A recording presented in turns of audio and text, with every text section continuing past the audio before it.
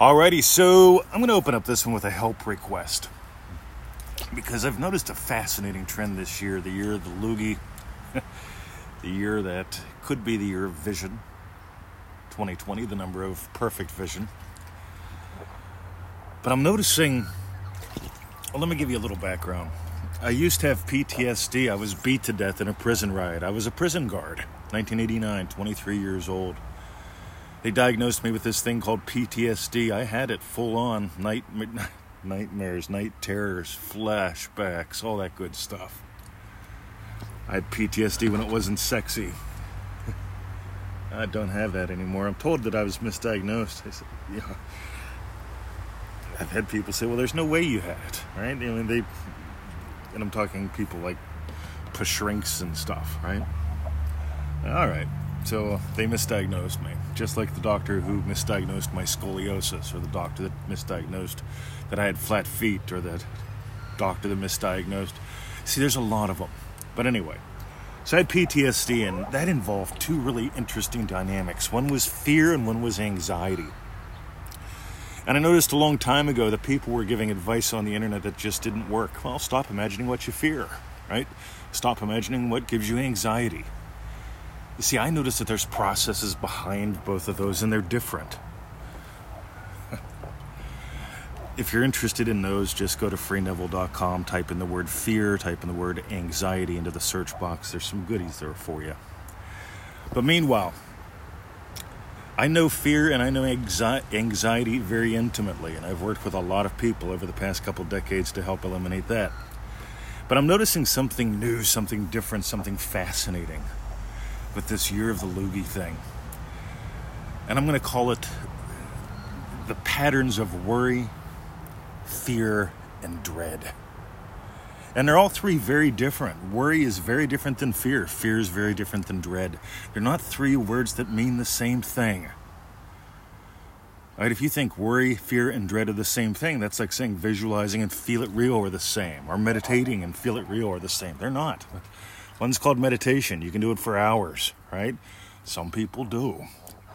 The other's called feel it real. When you feel it real, you imaginally experience what implies your wish has been fulfilled in a way that actually has it happen. Often instantly. We've got lots and lots of those success stories. ManifestingMasteryCourse.com. Oh my God, a crass commercial. First week is all about that. All right, now the first week, suddenly you start noticing all sorts of instant changes and super speedy wins, like my $606 whiskey win. That was fun. I got like $900 worth of whiskey for like 300 and some bucks or something like that. I'm not good at math. I detailed it all in the show notes of that video, but it's 2 weeks now, a week and a half, I don't remember. But anyway, I need your help. Worry, fear, dread. I want you to send me an email with that in the subject line, and only that in the subject line. Worry, fear, dread. Because I'm going to put together a little package, and the people to help me with it, I'm going to give a discount to them, right? Worry, fear, dread. Because you're going to help me. I just want a couple sentences on what it's like for you to worry, what it's like for you to fear, and what it's like for you to dread. Just a couple sentences, right? Nothing big. Don't write me a book.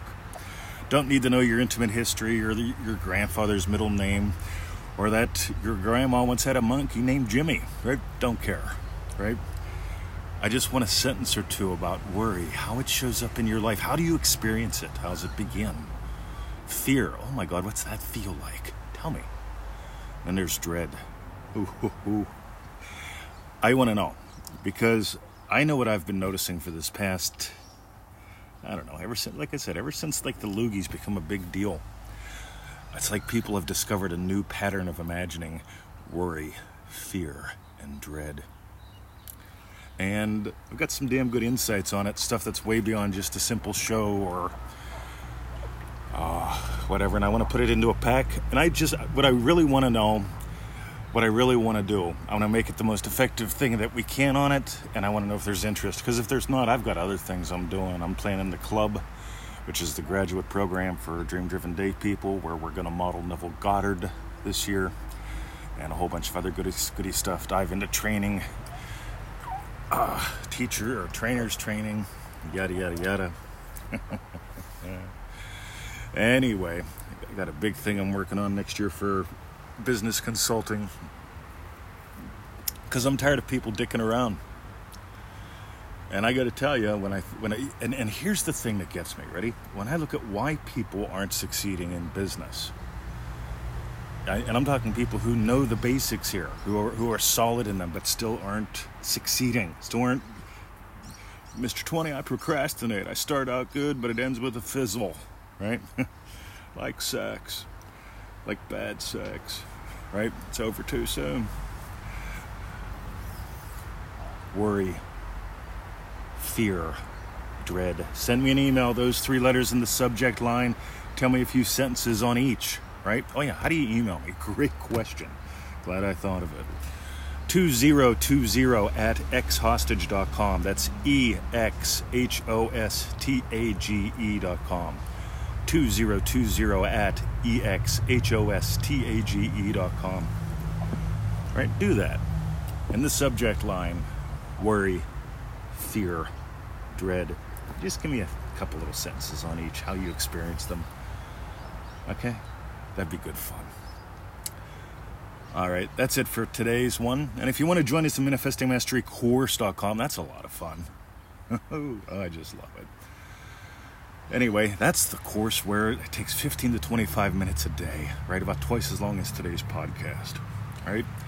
Cost a measly $1 a day, $97 total, right? Some people agonize over that for years, right? Some people tell me, you don't get it, Mr. 20, I don't have $97. I promise you can come up with $1 a day.